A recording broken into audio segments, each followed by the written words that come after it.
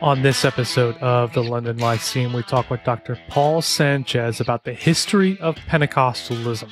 So we cover topics like just what is Pentecostalism, what's the historical shape. We cover figures like Charles Parham and his relationship to Pentecostalism. We think about why speaking in tongues is so important, and if there's a unified doctrinal statement on this among Pentecostals. We talk about Holy Spirit baptism. We talk about the Word of Faith movement and prosperity gospelism, and much, much more. As always, if you have thoughts about the episode or ideas or requests for the show in general, hit us up, Twitter, Facebook, Instagram, or you can check us out at our website, thelondonlyceum.com. Now for the only analytic, Baptist, and confessional podcast on the planet, we think this was going to get you thinking. Well, I'd like to welcome all of our listeners to another episode of the London Lyceum. I'm one of your hosts, Jordan Stefaniak. And I'm your co-host, Brandon Askew. And we're a podcast that's devoted to serious thinking for a serious church, but we don't want to just be serious. I think a lot of times when you hear the word serious, there's sometimes this connotation of dry, arid, or stuffy, or something like that. That's not what we mean when we're talking about serious. We want to be serious about all sorts of things. We want to be careful Christian thinkers that are serious about virtues. Things like charity, curiosity, critical thinking, and cheerful confessionalism. Those are the things that we've kind of tried to promote with the podcast and our online presence and everything. We're not perfect at this. I think we fail all the time, but we want to continue to encourage one another to say there is a way to be both academically rigorous and to also be gentle and kind and to really follow the model that we find in James 3 of this wisdom that is from above, that is open to reason, that has a particular posture about it. So we try to do that with the podcast and everything we do. And today, I'm super pumped to have back Dr. Paul Sanchez. Paul's been on the podcast before. We talked about theological liberalism. It was awesome. And now this episode is also going to be awesome. I can tell you that. It's going to be on the history of Pentecostalism. So I'll let Paul introduce how he got interested in this area and why that's something that has mattered to him and he's thought a lot about. But I do want to just commend him and his work. I think he's a tremendous just individual.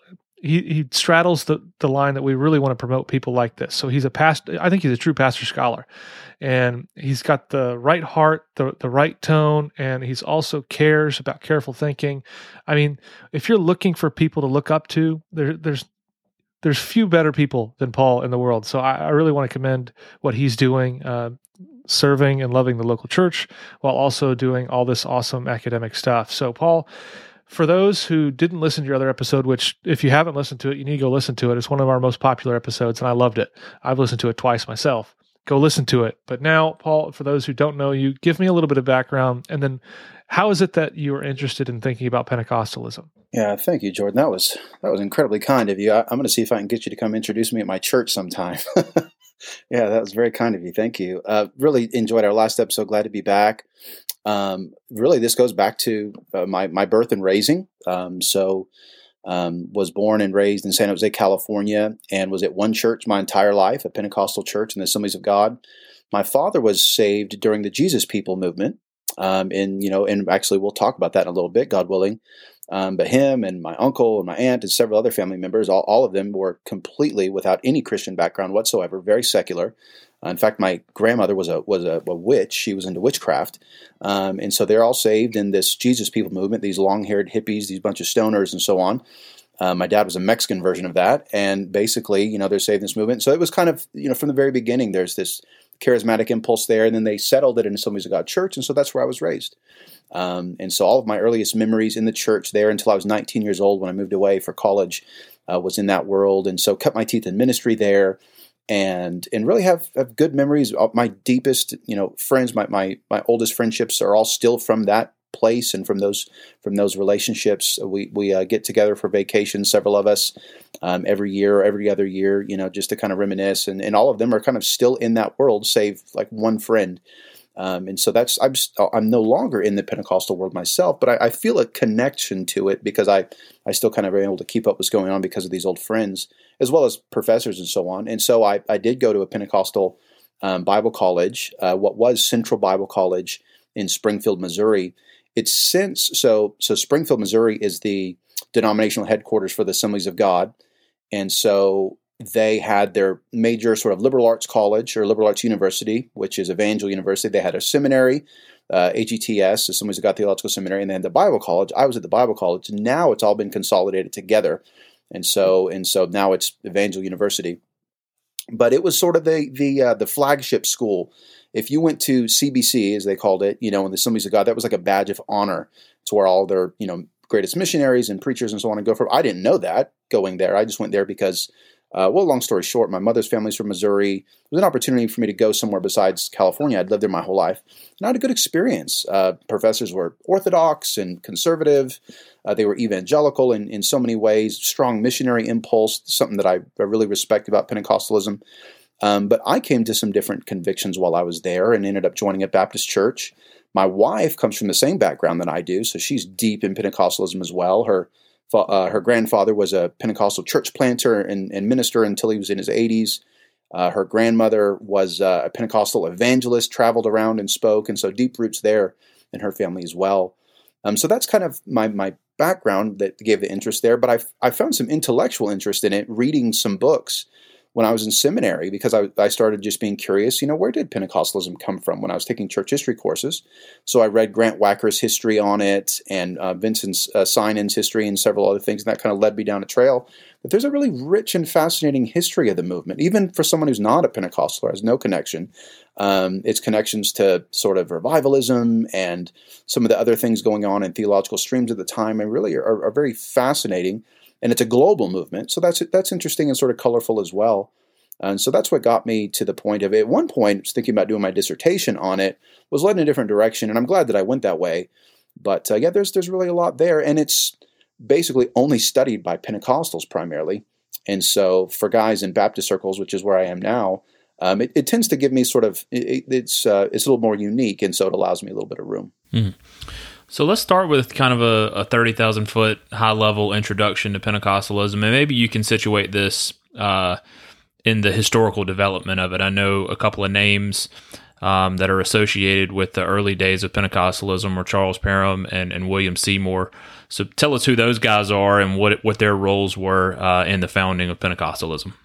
Yeah, so the 30,000 foot view really is almost necessary because it's so diverse. There's so many different streams. It's extremely decentralized. If Baptist life is decentralized, Pentecostalism is like triple decentralized. So it's extremely diverse. But at the same time, there's some simple features of it. I mean, it comes out of the holiness movement in the late 19th century. And so if you trace back a little bit before that, there's Methodism and frontier religion that really is just part of quintessential evangelicalism, but there's this great revivalistic impulse throughout the 19th century. And once you get to sort of after the Civil War, 1870s, 80s, you have these holiness revival movements all over the frontier and in different parts of the South and Midwest. And Pentecostalism comes out of this sort of radical evangelicalism. And so the things that we would point to sort of in the early 1900s, those things are not coming, sort of ex nihilo. They're not coming out of nowhere. There are sort of the phenomena of tongues and miraculous healing. There's reports of all of these things going on in the late 19th century. And we can always dig down deeper historically and say, were these things authentic? What were these things going on? But the fact is there are reports of them, and it's all over the place. There's a lot of sort of excitement and energy about it. So it's a form of radical evangelicalism. And so you have some leaders that are springing up and eventually are kind of making their own name and their own streams. But it's the same movement that eventually is going to coalesce towards Pentecostalism. And there's different splits. You have some that are more Baptistic. You have some that are more strongly Wesleyan, and that is a very, very large part of it. In fact, one of the interesting things, and this occurred to me even just in a fresh way as I was thinking about this for the podcast.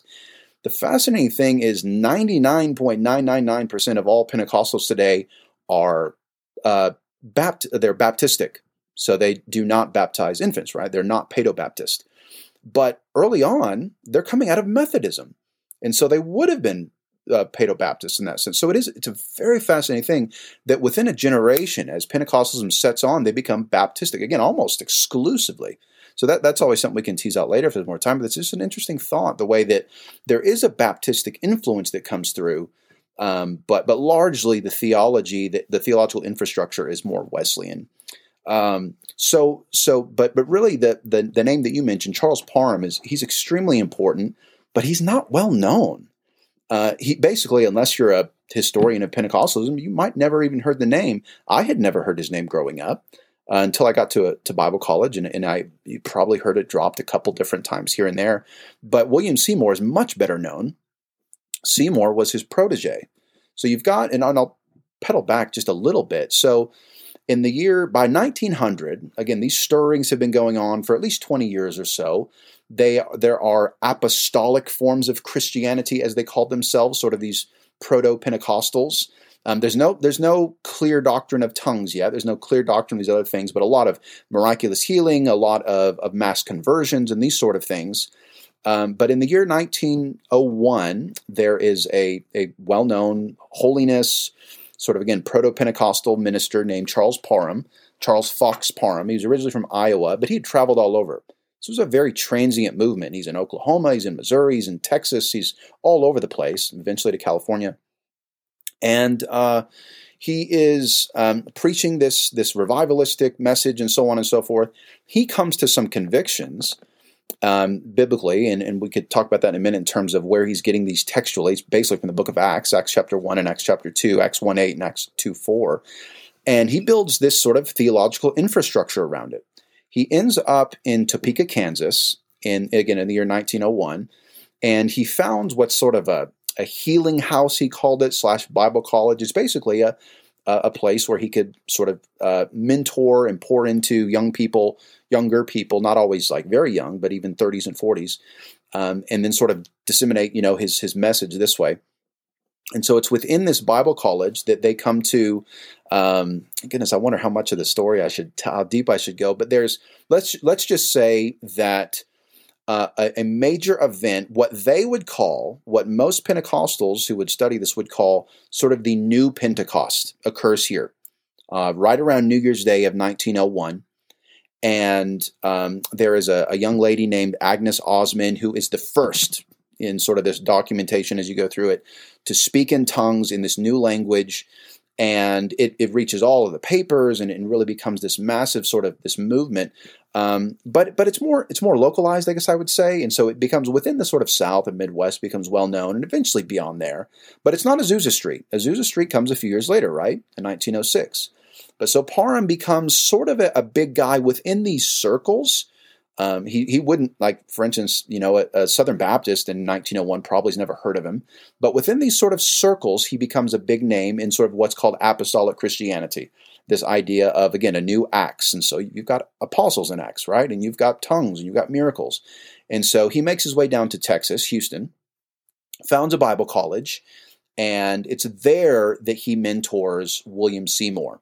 Because of Jim Crow, Seymour's not able to attend the classes, he's not able to attend the school, but Parham sort of mentors him on the side, and there's some evidence that Parham either listened out that Seymour either sat in the hall to listen to lectures or listened out the window, sort of as a way to sort of acquiesce Jim Crow laws. But Parham, it's interesting because Parham is clearly a white supremacist, and I don't use that name lightly. He writes really clear on these things. He's a man of his time. And he even, for instance, he believes that white people are the true descendants of Israel, and so are the true inheritors of the Old Testament promises to Israel. So he's a man of his time. It is as awful as that is to see, but he really takes to Seymour, this poor black man from Louisiana, who was blind in one eye, and for some reason the man really just is drawn to him, and so he becomes a protege to Parham. And so Parham, sort of long story short, Seymour makes his way to Los Angeles, and he is the one who ends up leading this great Azusa Street revival, taking Parham's theology, which I'll define it this way. Parham is the first one to say that the baptism in the Holy Spirit is evidenced by, the initial physical evidence is speaking in other tongues, glossolalia. And so on the frontier in this radical evangelicalism, they believed in your first blessing is salvation, right? Conversion. Your second blessing is healing or a miraculous work or depending on how these things work, sanctification. For your more holiness ones, you have entire sanctification. And so there's these subsequent blessings. And so the baptism in the Holy Spirit becomes more prioritized. It becomes sort of the second blessing, sometimes the third. depending on sort of the stream that you're in. And so Parham is the one to say that this subsequent blessing, the baptism of the Holy Spirit, evidenced by speaking in tongues, is something that every Christian should seek. And so it becomes this core part of Pentecostal spirituality. So you wait on it, you seek it. If it means fasting, if it means waiting for days at the altar, you get this Spirit baptism, and it is uniquely evidenced by tongues. If you haven't spoken in tongues, you don't have it. And if you've already spoken in tongues, it's guaranteed that you do have it. And so it becomes the tell-all for this experience. And the experience is for empowerment for ministry. And so Seymour takes this theology out to Los Angeles, and he goes there. It's a holiness church. When he preaches this, they kick him out. And so he's not able to continue. And so now he's sort of jobless, and he's out in Los Angeles, this what was really a new city at the time, this oil city that's springing up out of the semi-desert of Southern California. And he's able to go and stay with some people who are interested in his message, and really a movement starts. Just very, very small, humble origins on Bonnie Bray Street in Los Angeles. You can still go there today. They eventually move over to Azusa Street, and for 2 years, from 1906 through 1908, there's this massive movement here, draws people from all over the country, and becomes really the epicenter of the sort of international Pentecostal movement. It really is the key place. So Parham's Topeka, Kansas is the small spark at the beginning, but it's Parham's theology that really drives the movement. It's Parham's theology of seeking this experience of the initial physical evidence, which still in classical Pentecostalism is the distinctive doctrine. It's this that sort of drives that movement that ultimately people will take back. They'll go to Azusa, they'll go on their pilgrimage, get the experience, and take it back to North Carolina, Texas, Oklahoma, Kansas, Missouri, wherever, India, Mexico, so it becomes international as well. And yet I think there's a whole lot of importance there in terms of the spirituality that's articulated there. So how are these early Pentecostals describing the gift of tongues? Are they saying that these are other human languages? Or are they saying these are the tongues of angels? How are they describing that? And has that changed over time? Or do Pentecostals today still describe that gift in the same way that they would 100 years ago? That's a really important question. And it's debated today, was less debated then. So early on, they believed it was xenolalia, that these are human languages. So you're speaking Mandarin or Egyptian or whatever it is. Now, you might never know what language you're speaking, right? Because you've not been to the remote villages of Ecuador or Zimbabwe or whatever it is, right? So they didn't always say that they knew what languages it was, but they believe these are human tongues, human languages. And so again, going back to Parham's theology, if this is the new Pentecost, and if God is restoring all these things from the book of Acts, then you would expect sort of this mission impulse here. Well, we need to be able to speak all these languages, right? So there's such an emphasis upon the eschaton. And so we don't have time. Christ is coming back. We don't have time to go learn a language. We don't have time to go study in Bible college. We don't have time to do all these things. And so look, God is going to miraculously give us the languages. So I can go to Botswana and get the gift of tongues and speak to them. And they truly, this sounds, might sound strange to evangelicals today, but they truly believe this. You have people selling everything they own, moving to the mission field. And actually the sad thing is that many people become disillusioned to find out that they can't communicate, but they truly believe that these are human tongues. Basically later with some sort of looking back, some retrospect, they calculate some of this and just say, well, we just don't know which language you're speaking, so we can't send you out in that way. But maybe God is doing something, and maybe someday we'll be able to. But basically, today, I would say this. Throughout the 20th century, I think for a lot of your grassroots, common Pentecostal folks, they wouldn't have understood it this way. They would have either understood, like you said, these are languages of angels. These are mysterious heavenly languages that only God understands. In fact, I heard that language a lot. But for instance, for the Assemblies of God, the denomination that I grew up in, they still officially believe that these are true human languages. And so these are not merely heavenly languages. They're not merely a prayer language, because you'll often hear charismatics say, I've got a private prayer language with God. That would actually be against classical Pentecostal doctrine, at least as articulated by the Assemblies of God. But it's really only their leaders care about this. I mean, your average Pentecostals wouldn't necessarily even know how to answer your question. But it's an important thing, and it's debated at different seasons throughout the history, but early on, it seems to be that this is widely thought to be human languages. That's super fascinating. I mean, I grew up in the St. Louis area, so there was a pretty heavily, Pentecostal influence. I don't remember the particular denominational headquarters that's there in St. Louis, but a lot of my friends were Pentecostal, and I remember, I mean, as weird as this is, as like a 14-year-old, I'm like trying to figure out like, what in the world are you guys talking about? And somehow my parents had this like 1980s book. I had no idea who this guy was at the time. It was John MacArthur's like Strange Fire, old school book. And I remember reading that and being like, this is the answer to what's going on here, which I had no clue about anything. Literally did not know who John MacArthur was. But it's fascinating that the official position is human language is yet the people I talk to would not have that opinion. Why is that? What happened there? Is there just a disconnect? What's going on? Well, it is. I mean, it's the same reason that, so like, and just for our listeners, the three of us are in the Southern Baptist world, right? And so there are plenty of things that your seminary educated Southern Baptist person would believe and do that a lot of grassroots Southern Baptists would be like, what? Huh? No, I don't know. Like, and so it's that disconnect between common people who, and I would even say this, to just go back to that analogy, the majority, well, it's hard to put numbers on it, so I'll backpedal a little bit to say, but large numbers of Pentecostal ministers have never been to Bible college, and don't even either they don't think it's necessary, or even would have a badge of honor that they don't have it. Again, certain denominations and in certain sort of tribes, so to speak, of Pentecostal life, you will have plenty of people. Again, I went to a Pentecostal Bible college, and there was value there. But for a lot of people, you don't have that. And so once you go down a step below that to your average sort of lay people, it's just a very popular religion. And so there's not, and I say popular just in the sense of common, right?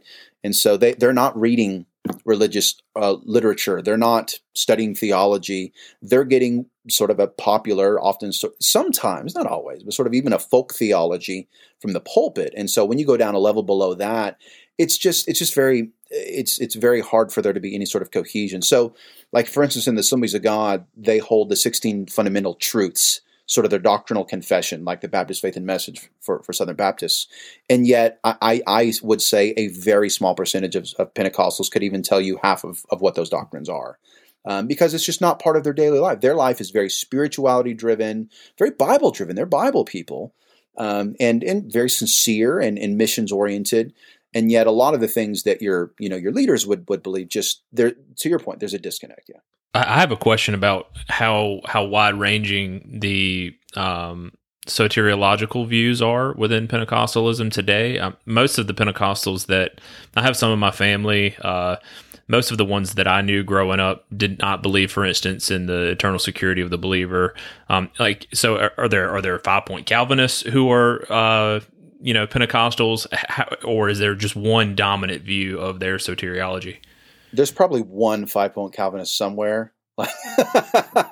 There's not many. So there's very, very, very, very few Reformed Pentecostals. But there's a few. I know that there's a few in the Church of God, Cleveland, Tennessee, that were connected with Lee University at one point. I think in my college, by the time I was graduating college, I was theologically Reformed and still considered myself Pentecostal up to part of that time. And so there was like one other guy that I knew at school who was Reformed, but it's very, very rare. So there's no, that I'm aware of, I don't know of any denomination, network, or anything like that would be more Reformed. But there is some range. And so you have some that are more classically Arminian. You have some that are very Wesleyan. But so, for all of it, so, to your point, I never met a Pentecostal that would have believed in the security of the believer. But there might be some, and yet, it's extremely Arminian. And yet, again, even below that, you get down to the more popular level, and it's even more loose from there. There is a sense in which salvation is very much something that can come and go. You can be saved and unsaved many times within your life, whether it's a serious sin or neglect of your spiritual duties or whatever it is. And so salvation is this is certainly not fair of their leaders. This is certainly not fair of their doctrinal statements. But for some Pentecostals, it sort of becomes a works righteousness. It's something to be earned. They have such a strong view of holiness, many of them, and so for some, it's sort of the popular level. It looks more like that. But if you're picking up a Pentecostal scholar, that's talking about soteriology, I mean, 9 times out of 10, he's going to be Arminian, he or she, and yet again, there's a few apparently that are more Reformed. I had. I don't want to out anybody because it was always, I had a professor, I could say it that way, in college who was Reformed, and that was actually helpful for me as I was grappling with some of these things. But even then, it would have been very unusual, and so there's no like official group that I'm aware that would be that way until you get to charismatics, and I guess we could talk about that in a little bit. But charismatics, there's a whole bunch of Reformed people, but I'm really thinking about classical Pentecostalism. Basically, or do you want me to define that? Yes, do that. Okay. So classical Pentecostalism goes back to the original Azusa Street movement, goes back to this theology of Charles Parham that I laid out. I hope I laid it out fairly clearly. And basically, you have groups like the Assemblies of God, which is one of the larger ones, based in Springfield, Missouri.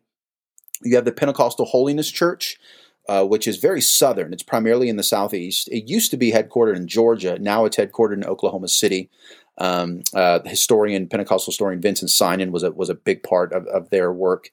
He's the one who founded the Society for Pentecostal Studies, which is basically the scholarly group of Pentecostalism. And there's the Church of God, Cleveland, Tennessee. I mentioned them. And then there's also the Church of God, Anderson, Indiana, but they're not Pentecostal. They're holiness, not Pentecostal. And then there's the Church of God in Christ, which is an African-American denomination. They are the largest Pentecostal denomination. I can't tell you how many times I heard growing up as in the Assemblies of God that Assemblies of God was the largest Pentecostal denomination in the United States. They're not. They're the largest primarily white denomination. The COGIC, as it's often called, Church of God in Christ, is quite a bit larger than the Assemblies of God. Now, the Assemblies of God is larger internationally. That is true. They are enormous internationally. But in the United States, they're just a few million. It's relatively small compared to Southern Baptists or maybe they'd be closer to like what United Methodists would be today. And the other one I would mention is Foursquare.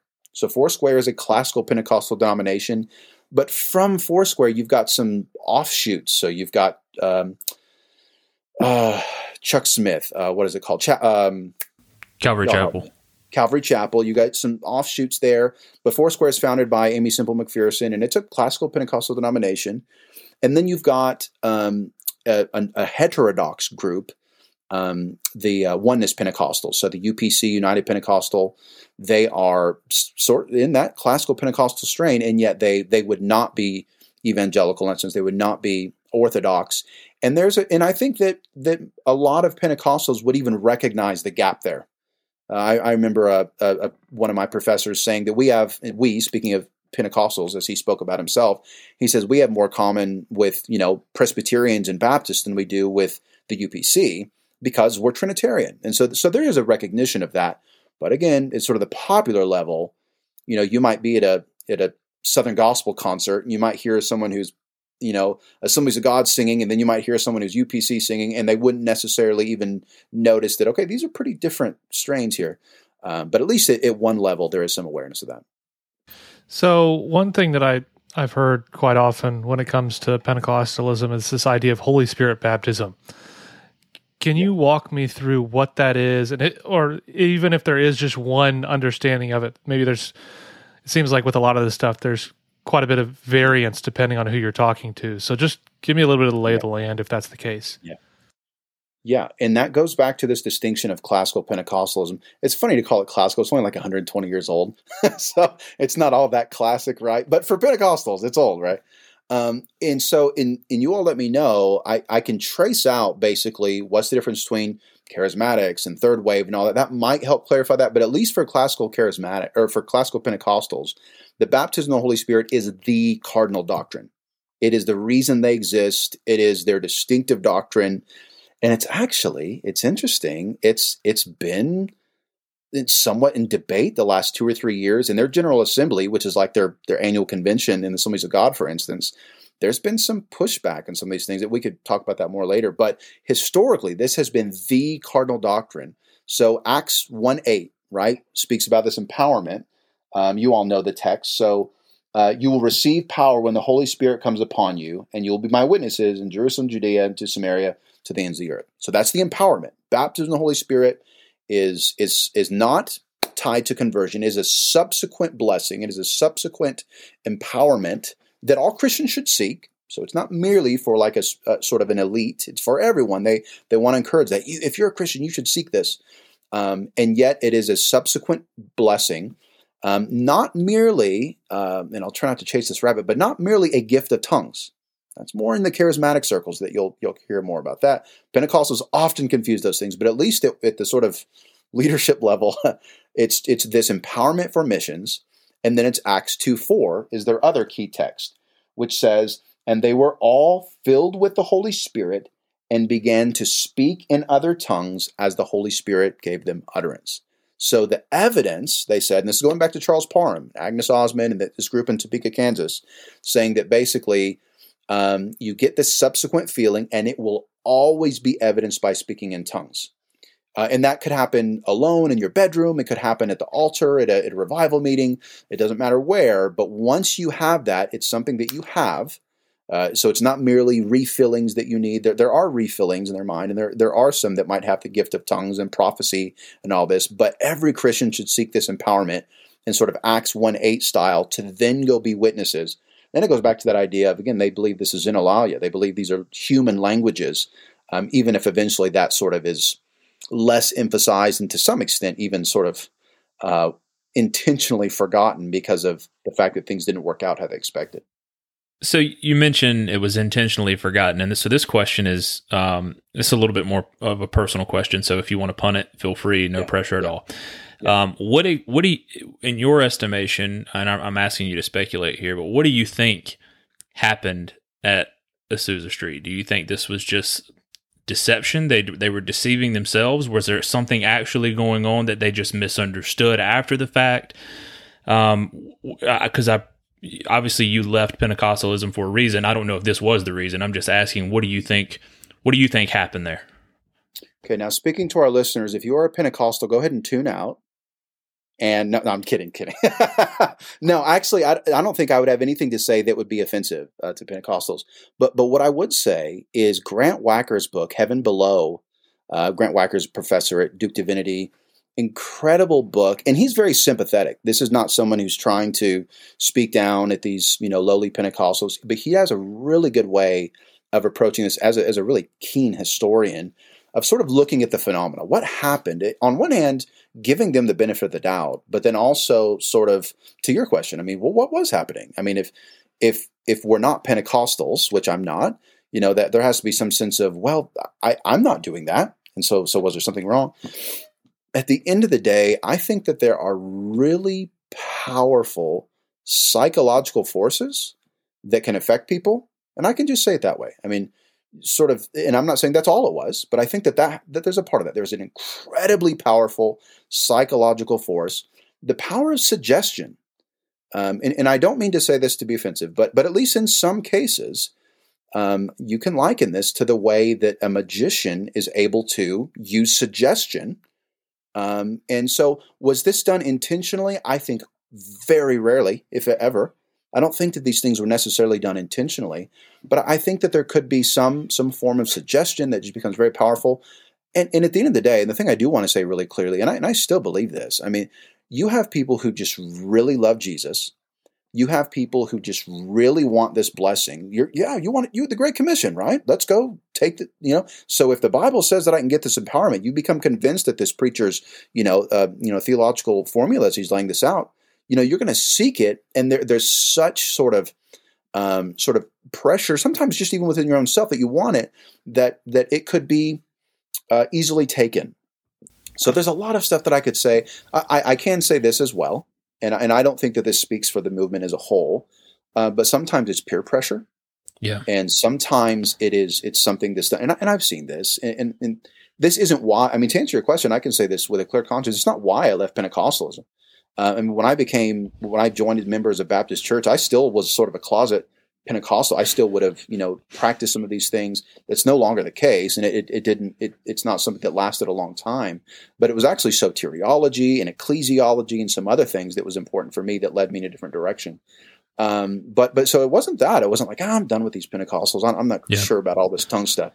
But what I would say is that there are plenty of times that I have seen, and people who I know who have just been like hurt, that have been sort of peer pressured to have this experience, because without it, and I was often told this, without it, you're sort of a second class Christian. Maybe you're lacking in holiness, or maybe sincerity, or just, maybe you're lazy spiritually, whatever it is. And so there's this great pressure. And again, if you want to go be a missionary, I mean, how dare you go? Who are you to think you can go do this without the Holy Spirit's empowerment? And so there's this great pressure. And yet, I say that to say, I think the vast majority of Pentecostals are very sincere and eager, and I think that that there's some explanations there. But yeah, I would recommend people to read. There's other great books too, but I think Grant Wacker's is a very sympathetic and careful account, as well as Vincent Sinon's book, The Holiness Pentecostal Tradition. He traces some of these things too, and he was a Pentecostal himself with a PhD from the University of Georgia. Good historian. And he passed away recently. But yeah, there's some good works out there. Yeah, I think as I think about all my Pentecostal friends, I think almost all of them were extremely genuine and they were true believers. But all the stuff that you said there, I could definitely sense that. One question I had, and maybe this is not true, but when I look at the landscape, at least in America, of like word of faith preachers, those that are more keen on sort of prosperity gospel, it seems that this gets connected somehow to Pentecostalism more often than others. Is there a reason for that? Is that a coincidence? Is there something inherent that sort of leans in that direction? Why is that the case, or is it not? And I just, before you start, I'm sorry, I have a follow-up question to tie into that. I want to know the same thing Jordan asked, but also maybe can you tie it in for the historical development, like of the word faith stuff, the prosperity gospel. We think about Oral Roberts and all of this stuff. Like, are those two totally different streams that come together, or did they kind of flow out of one another?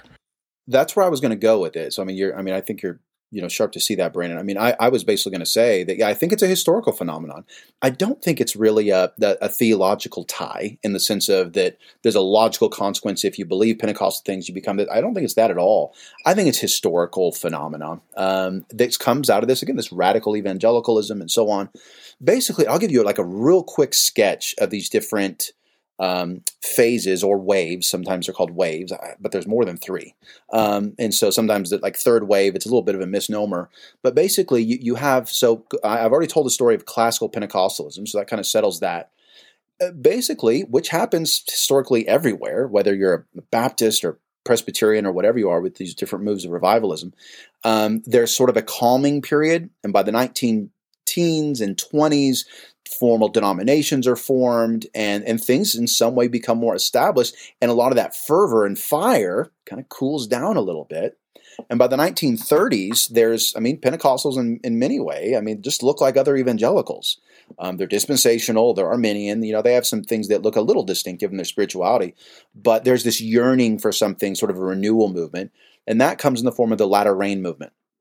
And that's in the late 1940s, actually first starting in Canada, then working its way through the United States. But 1948 and following is this renewal that is a bit more radical.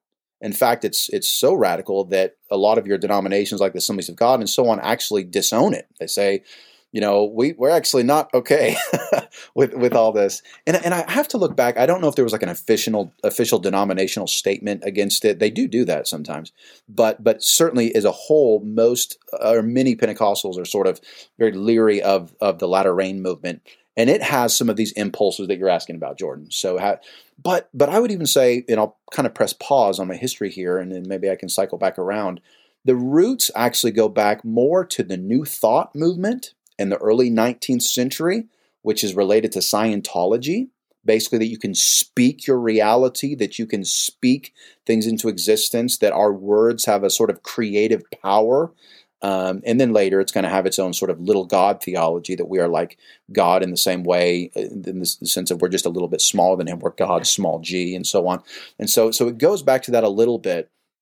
But it's this latter rain movement, these 1950s, where this becomes more prominent. Oral Roberts is coming out of this era, and so on. A lot of these guys. Now, they look a little bit more light in terms of this, as opposed to some of the guys you get going later, Norval Hayes, Kenneth Copeland, and some of these guys become even more extreme in these ways.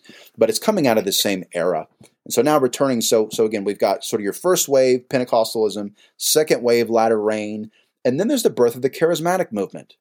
And it's also a little bit suspect to Pentecostals. We don't know if these people, so they seem to be speaking in tongues, but they don't exactly believe the same things we do. And the weirder thing to the Pentecostals is that they stay within their own denominations. They stay within Episcopalian, they stay within the Southern Baptist Convention, they stay within Presbyterianism, whereas Pentecostals had left their denominations and start their own tradition, right? Their own movements, their own organizations, and so on. And so the charismatic movement, again, continues some of that same stuff. Sometimes they're called neo-Pentecostals. Going back to that question earlier about the baptism of the Holy Spirit, they do not believe strictly in the initial physical evidence formula that I gave you from Acts 1:8 and Acts 2:4. So they would not follow Parham. They would not follow these things. But at least externally, it looks very similar. And so if you see someone speaking in tongues and you're a Presbyterian, you're in the PCA, it looks like the same thing to you. But within their denominations, there's some different theological approach to it. So for some of them, it's just a gift, right? Some people get it, some people don't. Not all that important. We could emphasize it, but we could emphasize healing as well. We could emphasize some of these other things. You've got sort of the Jesus movement that I described earlier. That's sort of connected to the charismatic movement, basically 1959, 1960, and that's going on through the 1970s. And then there's the third wave, which is sort of your neo-charismatics. If you're charismatics or neo-Pentecostals, your third wave people, like the Vineyard movement and so on, these people are sort of neo-charismatics. And they're a little bit lighter. And so, people like Wayne Grudem and others were influenced by, the Vineyard movement and some of these, third wave charismatics. And that goes on through the 1980s and into the 90s. But it's a much lighter movement than going back to the earlier charismatic movement, or even going back to the latter rain. A lot of your third wave charismatics really look like evangelicals, just with a stronger pneumatology, with a little bit more experience-oriented contemporary worship music, and so on and so forth. So that's kind of the big picture. But now going back to your question, Jordan, and so a lot of it goes back to this parallel historical development that's going on, this New Thought movement, Kenyon and these guys. There's a great book, and this is for you, Jordan, or for anybody, to our listeners. It's by Kate Bowler, who's a professor, I believe, at Duke Divinity. I know she did her PhD there. It's called Blessed, and it's a history of, let me just look at the title, a history of the American prosperity gospel. And so she traces the intellectual sort of foundation for this, very closely connected to Pentecostalism, and yet kind of becoming its own thing. And you have sort of your lighter people like Joyce Meyer and Joel Osteen, who would be on the line of sight. And then you have some that are more extreme, Kenneth Copeland, Kenneth Hagin, Norval Hayes, guys like this, where, on sort of the more extreme side, it is strongly heterodox in every single way, and explicitly in so many ways aberrant of the gospel and so many things like that. Your lighter versions sometimes are a little bit harder to detect, but yet also would in many ways be heterodox and so on. And so it doesn't, and I don't think in any way is it intrinsically linked to sort of Pentecostal doctrine in the sense of there's a logical conclusion that goes there, but just historically it developed that way, that the great emphasis upon healing, miracles, wholeness, holiness, and all these sort of things. And so there's some of those things are still seen by it, but it really becomes its own movement. It's denounced by your major Pentecostal denominations. It's not considered part of them, and yet they're able to move in those same circles very often because of just the theological approach for a lot of these churches, experience-based approach, and the fact that there's just not as much, again, just doctrinal discernment. And so very often you'll find someone who is, a member of a Foursquare church or a member of a Church of God, church, and would be listening to or reading books by prosperity theology guys, prosperity preachers, and would sometimes say, I don't know, it seems a little bit weird, and yet would not really be able to put their finger on it. So there is some influence there within Pentecostalism, and yet it really is sort of its own animal. Is that helpful? I hope it is. It is, yeah. So forgive me if I missed it, but which one of those waves or streams does Bethel come out of? Because they're so influential. I think it would just be helpful to ask. Okay, yeah, I think they'd be third wave, and really, again, they're driven more. I mean, a lot of it is it's the music, right? Just really important music and experience this way. So when I was pastoring in Northern California, people would often, make their little trek up to Redding, where Bethel is in like the far Northern California. And a lot of times it looks like an evangelical service, like you would at any, non-denominational church or even some Baptist churches, with a lot of emphasis in contemporary worship music and a little bit of, lots of hand raising and things like that. And yet, yeah, and now it's kind of become, it's sort of its own brand, right? And so it's kind of broadened from there, but I'm pretty sure that they come out of the third wave. Yeah. So one thing I'm curious about, I think there's quite a few people who, I don't know, over the last 10 to 15 years that I've seen almost say that like Pentecostalism basically on a global scale is the new major denomination that's on the rise and it's eventually going to take over everything. Is there the same sort of history behind global Pentecostalism as there is American? I have no clue when global Pentecostalism in Africa starts, if that's somehow kicked off by Azusa or something like. I don't have any idea. So can you help me understand the more global perspective on Pentecostalism? Yeah, I mean, to answer your question from the start, I mean, it is enormous. More than 600 million Pentecostals worldwide. And that's part of my interest going back, and maybe I didn't say this at the beginning, but just that's enormous, right? As a cross-section of global Christianity. And it is growing significantly in the global south, Southeast Asia, Sub-Saharan Africa, parts of Latin America, just massive growth. Part of it goes back to that missionary impulse that I described. I mean, they are just all about missions. And very often, I mean, it's like sacrificial work. Like they don't have a cooperative program. And so this is raising your own money. This is, selling your belongings, going and living, again, in the bush in Africa or in some small village in Ecuador or Brazil or whatever it is. I mean, so there's this really eager sacrificial work to it. To answer another part of your question, it comes out of Azusa Street to some large extent. But I would also say that to say, and Pentecostals have often, I've had conversations with them about this, there are some parallel movements going on in places like India. We're all familiar with the Welsh revival and sort of you got Keswick spirituality. There's a Pentecostal, so there's sort of a parallel movement going on in England. And so there are all kinds of revivals going on throughout the 19th century all over, right? I mean, and so it's it's hard to say that, okay, all of this is coming from Azusa, but in large part, I'm convinced, and I'm constantly trying to do more reading on this. It's so hard historically to kind of connect the dots, but it does seem a lot of this comes from Azusa and then is sent out. Not again, some people come internationally to Azusa and then take it back home directly themselves. Sometimes, and again, the large percentage, I think, are missionaries being sent out from North America and then from other places. So South Korea, a lot of Pentecostals in South Korea and so on. Some of this, it's hard to put numbers on it, but some of this is your sort of word of faith Pentecostalism, right? Especially in Africa.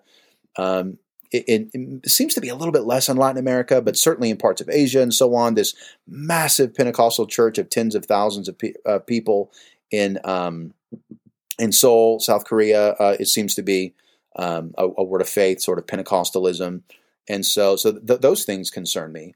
But as far as, just understanding how these things have grown, you can kind of trace the missionary movements. I was having lunch with a pastor from Nigeria a couple of weeks ago. He's a pastor in Atlanta now, but he's Nigerian and grew up in Nigeria, did seminary here, and then stayed. And he was describing some of the work there. He was saying the Baptist work goes back in his country, to like the 1850s. And he's able to describe these long Baptist institutions, seminaries, and so on.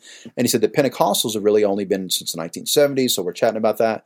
When I was I spent time in Ecuador and in Guatemala, and I'm always asking those same questions, at least anecdotally. I can read some books, I can look at stats, but I'm always curious, what's the perception of people who are there And it is for evangelicals in some of these parts of the world, they really feel, sort of a pressure of the growth of Pentecostalism. But at the same time, I think to some extent, what happened here in the United States will happen elsewhere. Eventually, these movements settle, become established, become institutionalized, and some of the fire calms a little bit. I mean, historically, that always happens. And so then that'll be interesting with this. So again, if you've got, 1 billion Pentecostals, if numbers continue by 2050 or whatever it is, I mean, there's all kinds of estimates, right? What will it look like as it becomes more established? That'll be really interesting. Cool. I don't know. I think one last question that I can ask here is just how prevalent is I think you called it the UPC, the Oneness Pentecostals. Is that right? Why is it? Well, I guess number one, why is it if it seems like it's a oneness? United Pentecostal Church. Okay. Well, there you go. Now I know. Yeah. Because it was, it's kind of like the United Methodists. They sort of merged a couple different groups. How prevalent is the unorthodox views on the Trinity within Pentecostalism? So they're a minority. But I mean, I would say a fairly substantial minority. So I don't know if it would be 10% or 15%. But I mean, I think their denomination is maybe, 3.5, 4 million. So that's good size. But it would be very uncommon within your other denominations. So your Church of God in Christ, your Church of God, your Assemblies of God. I think those views now. I mean, you ask any evangelical to define the Trinity, and you sort of be careful for what you might hear. So I'm sure that's true in Pentecostalism as well. We all know that. Sort of just you learn not to ask, right? But I think that there might be some who would, use the egg or whatever, use some sort of modalism or whatever it would be. But as a denomination, they kind of, to some extent, stay to themselves. There are some interdenominational spaces where they come together, and some Pentecostals are very ecumenical within Pentecostalism. Vincent Sinan was one, and the Society for Pentecostal Studies is another place where there's a lot of overlap and conferences and things like that. But to some extent, I think they're partially siloed. I don't think it's all that influential. I certainly don't see them growing significantly. But as a whole, Pentecostalism in the United States, among citizens of the United States, it would be different among immigrant groups coming here. A lot of them, it looks a little different. But for Americans that have been established here, Pentecostalism has been plateaued for about a generation, just like Southern Baptists, just like a lot of other groups. And so they're not growing significantly. A lot of the growth is in Third World and among other immigrant groups that would come here. I think I joked, maybe even in our last episode, there's a lot of Latino Pentecostals. And so as they come to the United States, they'll build massive churches. Go to California, some of your biggest churches are immigrant Latinos that have brought their theology with them from Guatemala or Honduras or wherever, and they've established their churches. And so there's it looks like growth there, but it seems to stall out just like other groups, sort of the inertia that has to be overcome. Yeah. Okay, I lied. One more question. So you mentioned Latino sort of stuff. I am curious, is there more of a range of ethnic and racial diversity in Pentecostalism than other denominations? And if that's true, what's the driving factor? Is it immigration or is it something else? That's such a good question. I regret that I didn't mention more about that, because that is something that makes Pentecostalism pretty unique, especially during the Jim Crow era, so early 1900s, right? It was a very interracial movement. It was so all of sort of the racial lines, in these revivals very often, it is just an incredible display of unity in that way. So again, William Seymour, a black man, leading this movement. You have plenty of people having to overcome it. So, for instance, you can read about one man who says, it took me days to finally let a black man touch me to pray for me, but then he did, and I got filled with the Holy Ghost, and I've repented of my prejudice or whatever it would be. And so you have plenty of people having to overcome these things because, again, Jim Crow's South. I mean, not just the South, of course. It's in Los Angeles as well. It's everywhere. I mean, it was just a dark, dark time. Again, where you wouldn't even, a white person might not even be willing to sit next to a black person on the bus, right? I mean, we think about this. So that's what makes it all the more remarkable. But I mean, it's easy to sort of paint this, or to use another analogy, it's easy to look at this with rose-colored glasses because the denominations, as soon as they're founded, become white and black. So the Assemblies of God becomes the white denomination. Church of God in Christ becomes the black denomination. So organizationally, they're not able to come together. So they remain separate. There's a little bit of fellowship here and there. There's a little bit, but again, it's such a strong cultural sort of force wind that it doesn't last. And so today and throughout the 20th century, are they more diverse? Yeah, maybe, but probably not a whole lot. I mean, are they more diverse than your average non-denominational church? Maybe. Than your average Southern Baptist church? Maybe, but not a whole lot. It's basically going to be your megachurch phenomenon that tend to be a little bit easier to sort of mix. But denominationally, they are still very divided. So, for instance, at my Bible college, it was 95% white, and then you've got a few, internationals and one or two Latinos and African American. But again, they sort of stay in their own worlds, which often, again, is even reflected in the way that they're not even aware. So the Church of God in Christ, they might not even be aware of what's going on in the AG church or the AG denomination down the road. They really kind of stay in their own spheres, and vice versa, of course. Yeah. Well, this has been super interesting. So I've got these two resources, Grant Wacker, Heaven Below, Kate Bowler, Blessed. Is there another resource you would say, man, you got to read this? Yeah, I would say for a good sort of historical overview, Vincent Sinon's The Holiness Pentecostal Tradition is really good. It's easy to understand, easy to follow, and if you're into church history, I mean, it does a really good job of sort of just tracing the history. If I could say one more, though, it's a biography on William Seymour. It's by Gaston Espinosa, and it's William J. Seymour and the Origins of Global Pentecostalism. Really good. It actually includes a few primary sources in the text as well, but a good just sort of read on Azusa and Seymour. Excellent book. Awesome. Well, this has been really fun. So thanks, Paul, for joining us, and for everybody who's been listening, go check out Paul on Twitter. What's your Twitter handle? Paul Sanchez 408. So go follow him. Paul's awesome, as is all of his research. So if you're a nerd and you're going to be like ETS or something, you'll have to go introduce yourself and learn more about his stuff and ask for his papers and everything. So thanks, Paul, for joining us, and everybody who's been tuning in. Thanks for tuning in to the only analytic Baptist and confessional podcast on the planet, and we'll talk to you guys soon.